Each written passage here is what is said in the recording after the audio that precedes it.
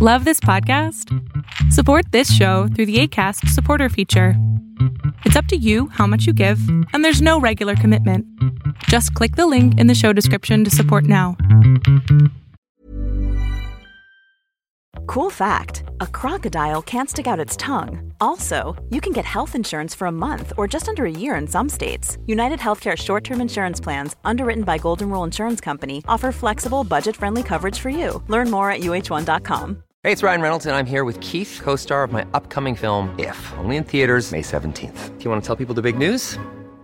All right, I'll do it. Sign up now and you'll get unlimited for $15 a month and 6 months of Paramount Plus Essential Plan on us. MintMobile.com/switch. Upfront payment of $45 equivalent to $15 per month. Unlimited over 40 gigabytes per month. Face lower speeds. Videos at 480p. Active Mint customers by 531.24 get 6 months of Paramount Plus Essential Plan. Auto renews after 6 months. Offer ends May 31st, 2024. Separate Paramount Plus registration required. Terms and conditions apply if rated PG. I'm Sandra, and I'm just the professional your small business was looking for. But you didn't hire me because you didn't use LinkedIn Jobs. LinkedIn has professionals you can't find anywhere else, including those who aren't actively looking for a new job, but might be open to the perfect role, like me. In a given month, over 70% of LinkedIn users don't visit other leading job sites. So if you're not looking on LinkedIn, you'll miss out on great candidates like Sandra. Start hiring professionals like a professional. Post your free job on linkedin.com/achieve today.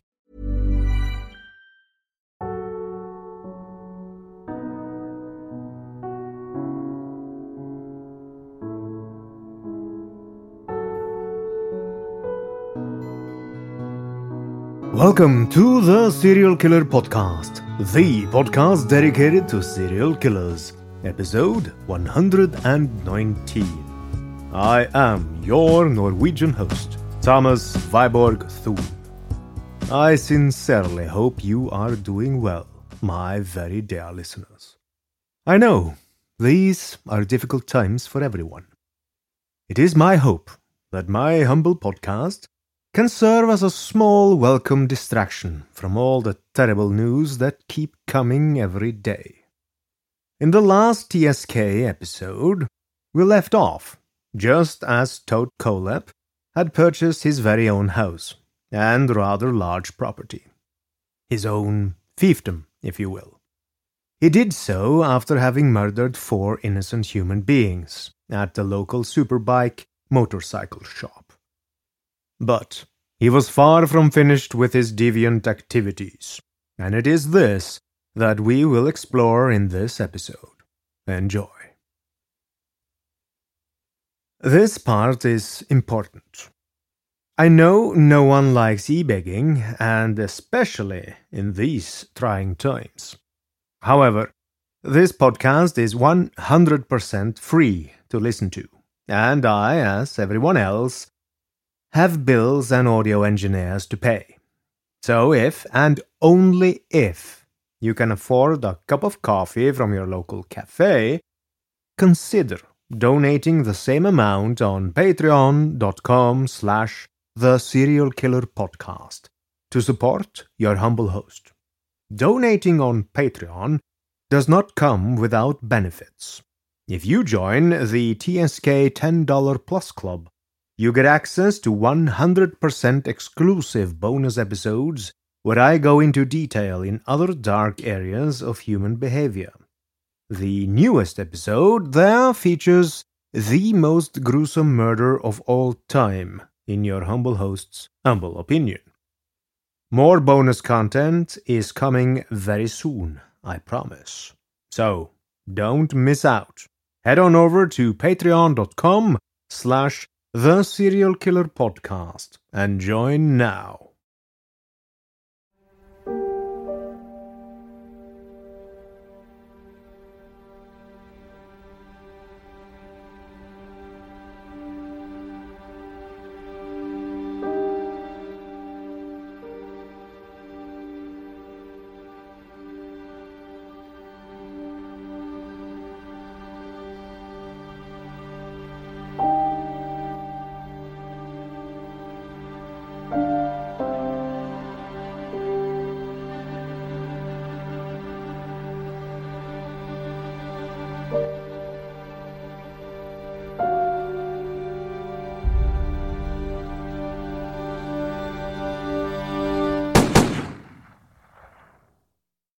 Todd Kohlhepp was in many ways a stereotypical serial killer.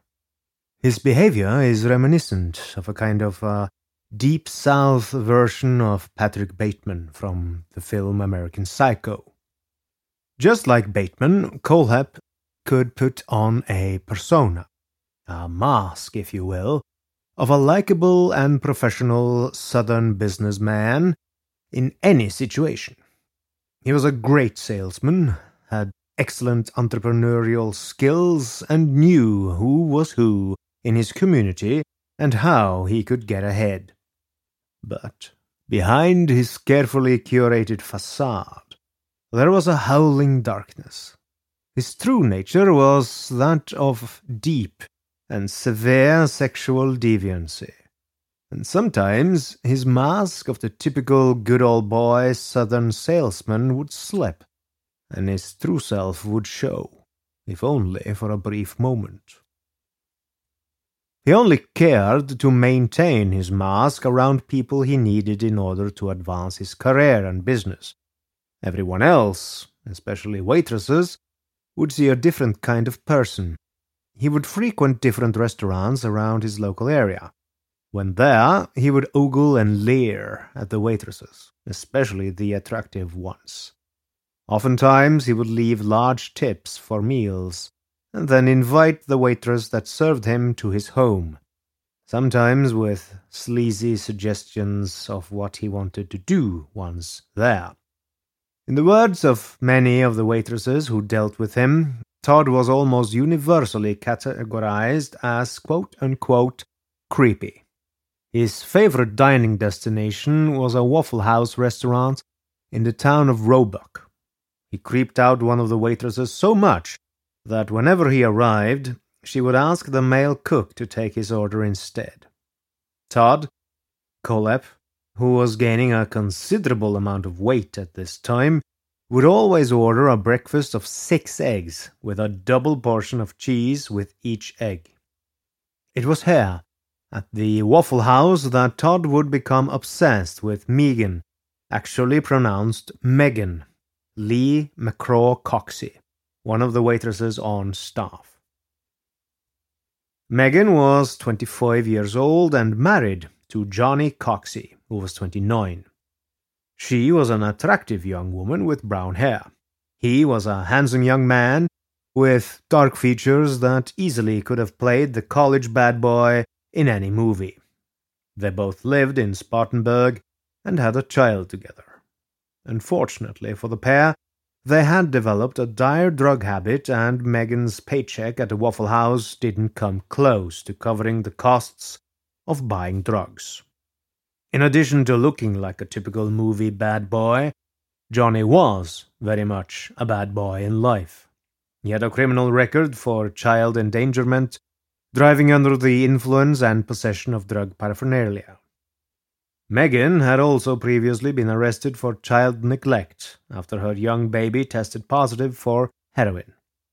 Megan had then confessed that she used heroin in the first 6 months of her pregnancy and had started up again after giving birth. Todd Kohlhepp would get to know a lot of this during his regular visits to the Waffle House and despised drug addicts.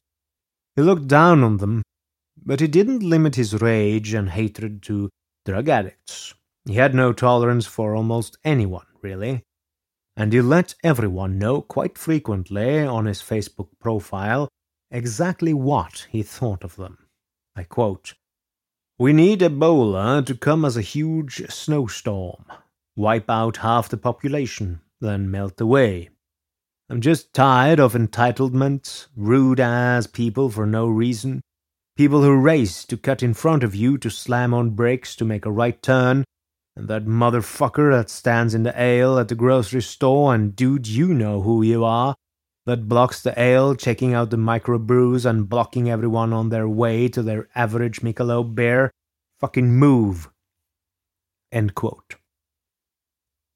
Todd Kohlhepp's full confession to detectives is available online, and he actually tells us what happened to Megan and Johnny. Once he had locked on to Megan as his object of desire, Having seen her several times in the Waffle House, he started to proposition her. He gave her large tips, offering her even more money if she would join him at his house. Megan was desperate for cash, but was wary of the creepy fat man offering her cash with a leery grin on his face. She would, however, meet Kohlhepp again in the Waffle House parking lot.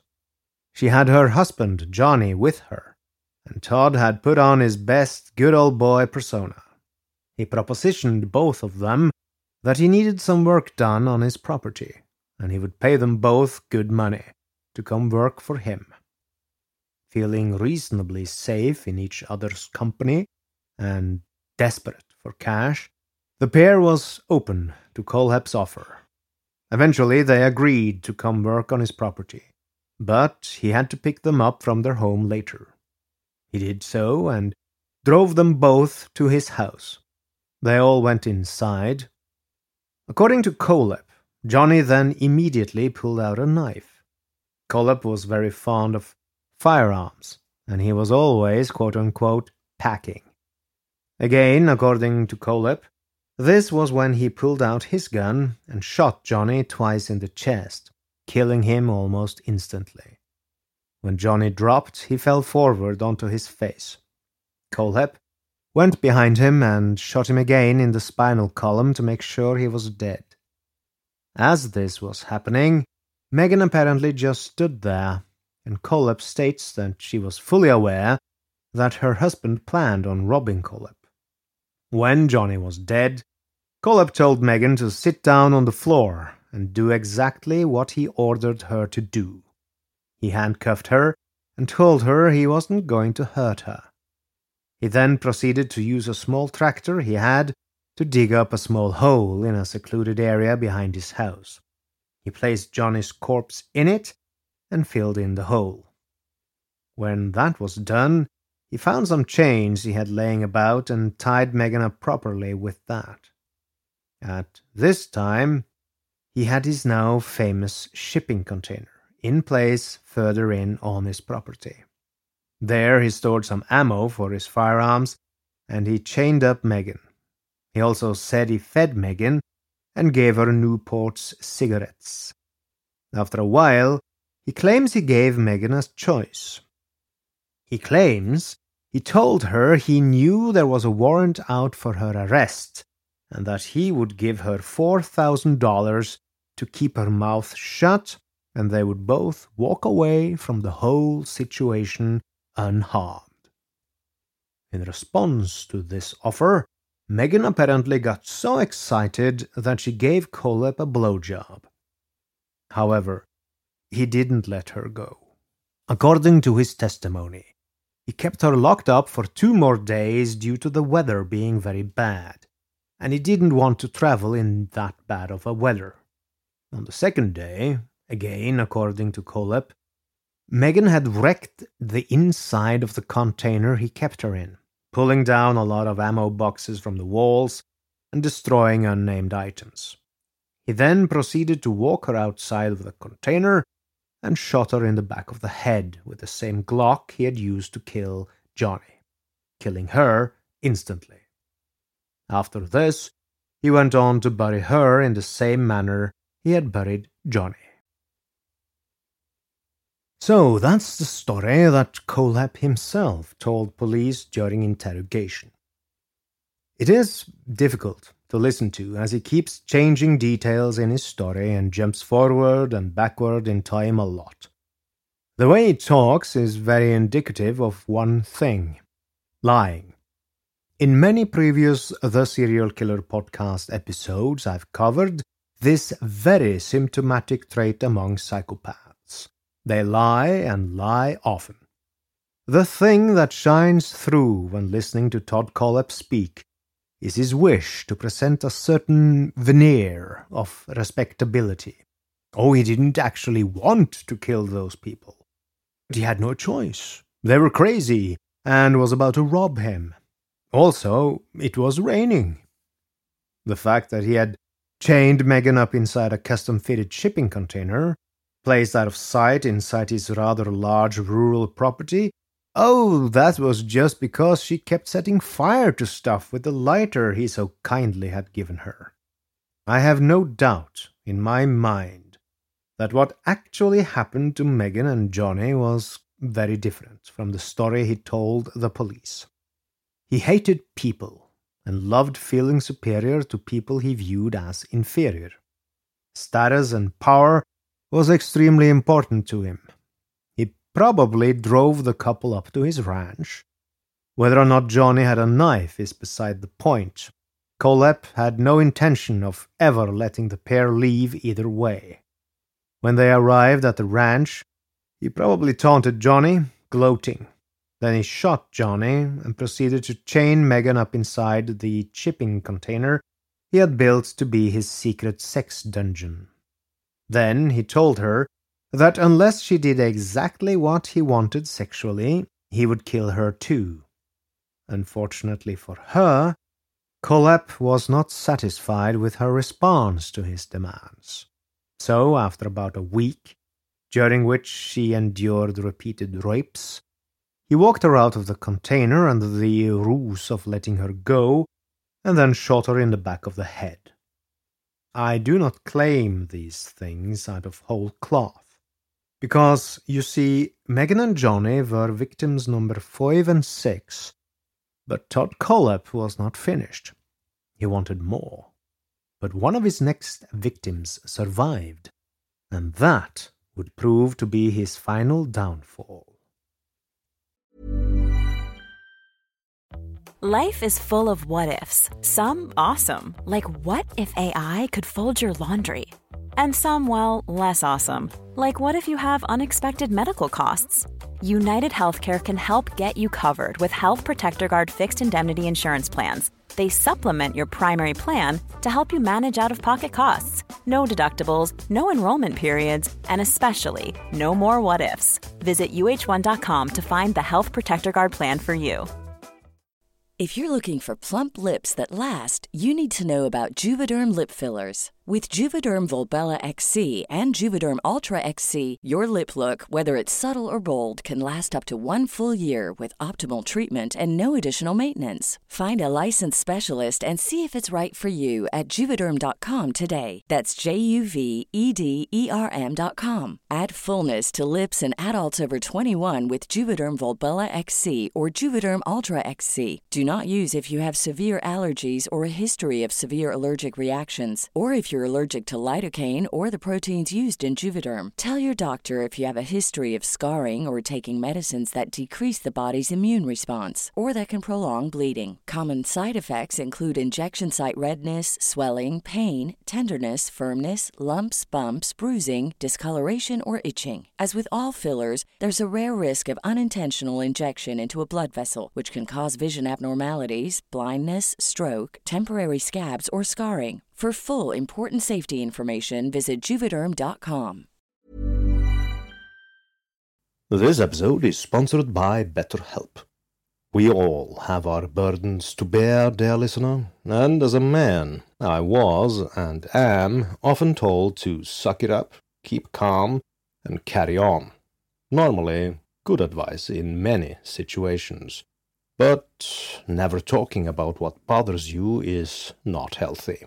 Therapy is great to get things off your chest, to vent, and best of all, to figure out how to work through whatever's weighing you down. If you're thinking of starting therapy, give BetterHelp a try. It's entirely online, designed to be convenient, flexible, and suited to your schedule.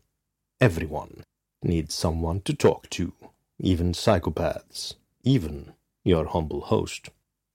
Get it off your chest with BetterHelp. Visit betterhelp.com/serialkiller today to get 10% off your first month. That's BetterHelp, HELP.com/serialkiller. After having now killed 6 fellow human beings, and no police ever came around asking questions, Todd Kohlhepp felt invincible. He thought himself superior to not just the police, but the whole world. Kohlhepp was a frequent poster on Facebook. The profile pic he used was of himself, when he was much younger than his now 45 years. Back in his younger days, Kohlhepp had been a decent-looking guy. Now, however, he was a huge man, with fat and flab hanging on his whole body like potato sacks. Not only had he a double chin, his was triple. And he did not have any plans to slim down. He was having too much fun. On Facebook, on the 30th of September 2016, about a month after his next abduction/murder, he wrote the following, and I quote, "Just admit it. You look at the news, you see the political crap and the school shootings and just general what the hell is going on. Zombie apocalypse is starting to look better and better every day." End quote. The ploy of hiring couples to come work at his property for seemingly too good to be true pay had worked well one time, so Kohlhepp went ahead and tried it again. This time, the unsuspecting targets were Kayla Brown and her boyfriend Charles Carver. Kayla was, just as Megan had been, an attractive young brunette. Charles was quite different from Johnny.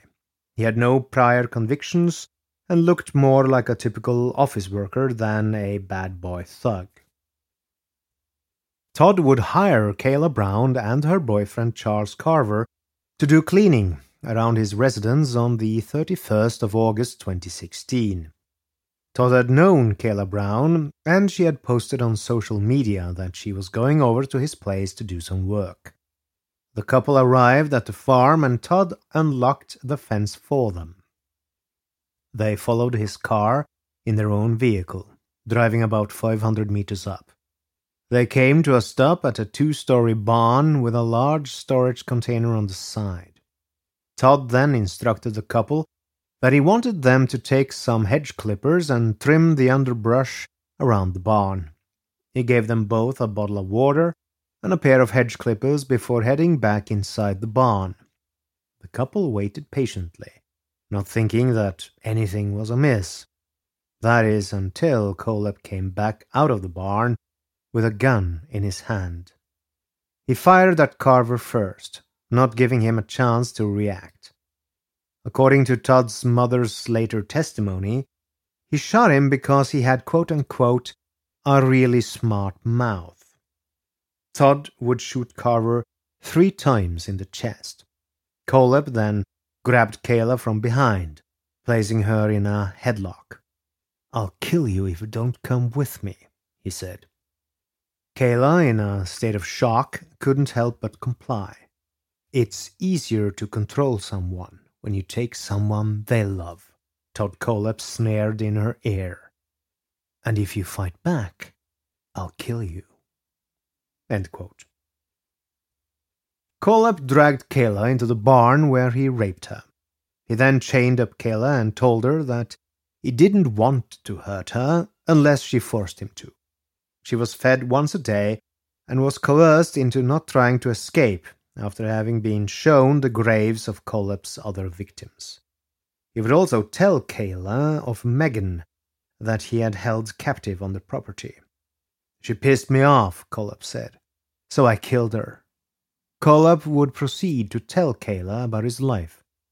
He described the murders he committed in gruesome detail and bragged to her that his kill count was nearing 3 digits. This is quite a different story than the one Kohlhepp himself told police. Kayla was kept in the same shipping container that Megan had been locked up in. When Kohlhepp was not with her to rape her, which was a daily occurrence, she would sit on a dingy mattress in the back corner of the container. There she was given a few crime novels to read and had a collar around her neck that was chained to the wall. For a toilet, she was given a bucket. The container doors were securely shut when Kohlhepp was not around. Kayla understood that Kohlhepp was extremely dangerous, and that the smallest thing could set him off in a violent, murderous rage. So she adapted and played the willing victim, acquiesced to all of Kohlhepp's deviant demands. For 2 months she held out, never giving up, never losing hope, refusing to let Kohlhepp destroy her. And it paid off. By targeting Kayla and Charlie, Kohlhepp had made a drastic mistake. They were not down-and-out people with criminal records and a drug habit. They were ordinary, law-abiding citizens with many loving friends and family that missed them. Police were actively searching for them both. There were also several news reports about a missing couple, and Kohlhepp was arrogant enough to post about it on Facebook while having Kayla chained up. On the 26th of September 2016, he wrote, and I quote, "Oh wait, that person just went to the beach with a friend. The other person found with her parole violation boyfriend. In the event I become missing, please note no one would take me. I eat too much and I am crabby. They would just bring me back or give me $20 for a cab ride. Most likely, if I am missing, it's because my dumb ass did something on that tractor again, and I'm too stubborn to go to the doctor. I got 9 lives." End quote. However, the search continued, and Kohlhepp then had a fantastically stupid idea. He forced Kayla to log into her own Facebook account and then proceeded to post fictitious posts about the couple's whereabouts from her account. He wrote in her name that they had moved away and wanted to be left alone. No one was fooled by this, and Kayla's mother had also discovered that Kayla's dog, that she loved dearly, had been left behind in her apartment. She rightly refused to believe her daughter would move away, leaving her dog behind. She had immediately filed a missing persons report to the police, and the police took it dead serious. They had by now managed to locate the signal from Kayla and Charlie's mobile phones to Todd Kohlhepp's property, and were moving in. On the 3rd of November, the police came knocking on his door. There is actually a video online of when police arrived at Kohlhepp's large brick house.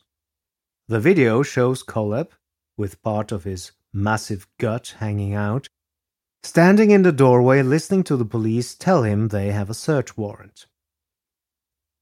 Kohlhepp refused to own up to any wrongdoing. Initially, he told them that Brown and Carver had gone to his property to work a pruning and clearing job on or around the 31st of August.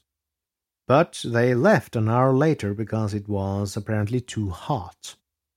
The detectives at the site, especially Detective Charlene Ezel, didn't buy the flustered fat man's story.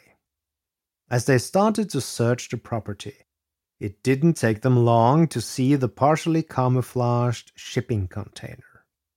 What followed was something extremely rare. The door to the container was locked tight, and Kohlhepp didn't provide any means to open it. The police officers quickly got hold of cutting equipment and started working on breaking down the door. The whole session is, amazingly, captured on video and is available online. It is very much reminiscent of the various rescue scenes from famous serial killer crime films. Once the officers break through and manage to open the steel container doors, they rush in and find Kayla Brown, huddled in the back corner. She is clearly very afraid, but seems to relax a little as the officers assure her they are there to rescue her. I'll play a small clip for you, dear listener, right now. All right. Just a girl. Just a girl. Just a girl. How are you, honey? This is bolt cutters. This is our best. He's a paramedic, sweetheart. Oh yeah. Okay, we're gonna get you out of there. Okay. Just hang loose for me. Anybody got? I need a handcuff key. Handcuff key. I got it right here. Hold up. Y'all slide back. Hold on. He's got a light. We gotta let you take photographs. Randy, let me see your light, Randy. You can put your hands down, sweetheart. I got no, mine's in my car. No, mine's under my car. Gloves on when I did that, but no big deal. Bolt cutter. No big deal. Just hit the chain right there, loose. Hold it up. Yeah. Just right there at her hand, Brandon. We'll get it off. We'll get it off here. Cut it right here.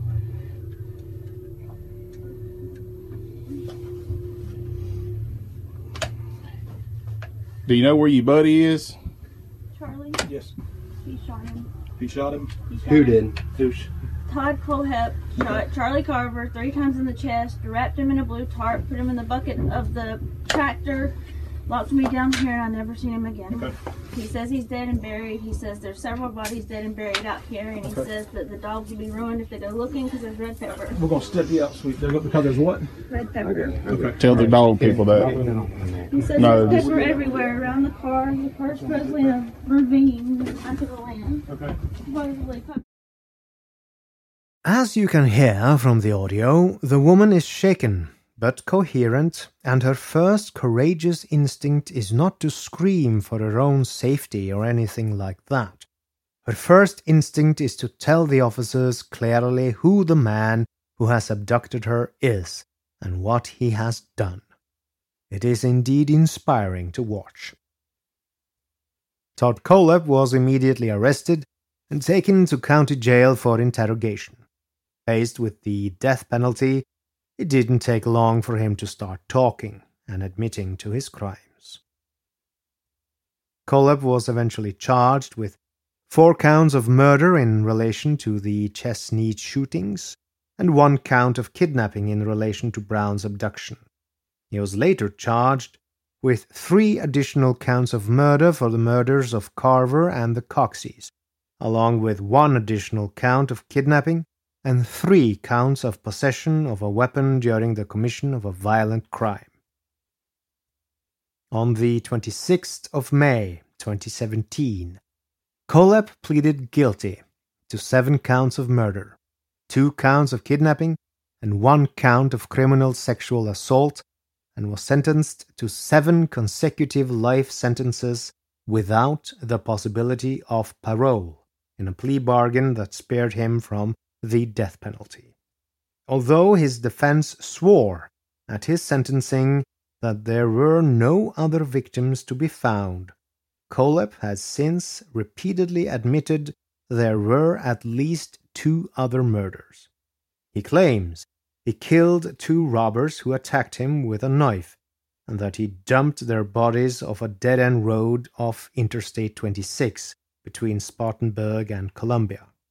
However, no remains were found, and his recounting of these killings resembles bragging more than actual crimes.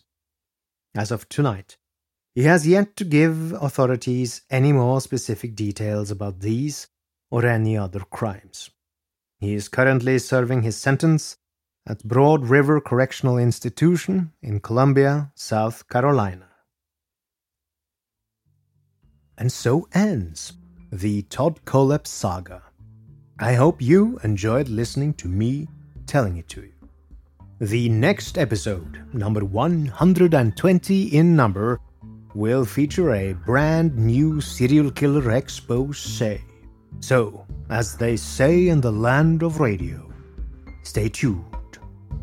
This podcast would not be possible if it had not been for my dear patrons who pledge their hard-earned money every month. There are especially a few of those patrons I would like to thank in person. These patrons are my 18 most loyal to the Serial Killer podcast. Many of them have contributed for at least the last 49 episodes, and their names are Maud, Amber, Anne, Cassandra, Evan, James, Jennifer, Kathy, Lisa, Lisbeth, Mark, Mickey, Monica, Philip, Russell, Skortnia, Troy, and Zasha.